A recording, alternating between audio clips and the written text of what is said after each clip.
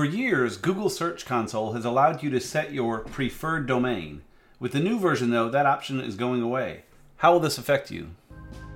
This is Mickey Mellon with our latest episode of DigitalCast, your way to stay up to date on the latest in digital marketing.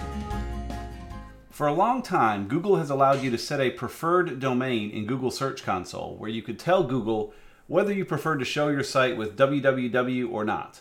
This option is going away, so how can you tell Google of your intent?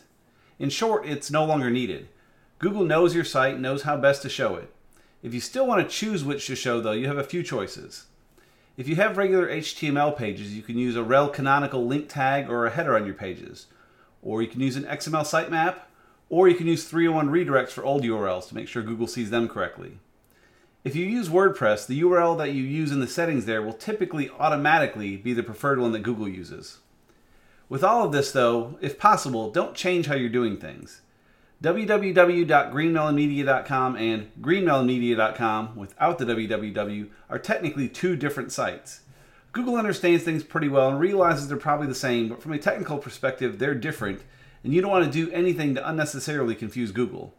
If you're not sure how you're currently set up, just search for your site in Google and see how it appears in the little green snippet preview in the search results, and then go from there. Thanks for listening. See show notes and other info at digitalcast.org. We'll see you next time.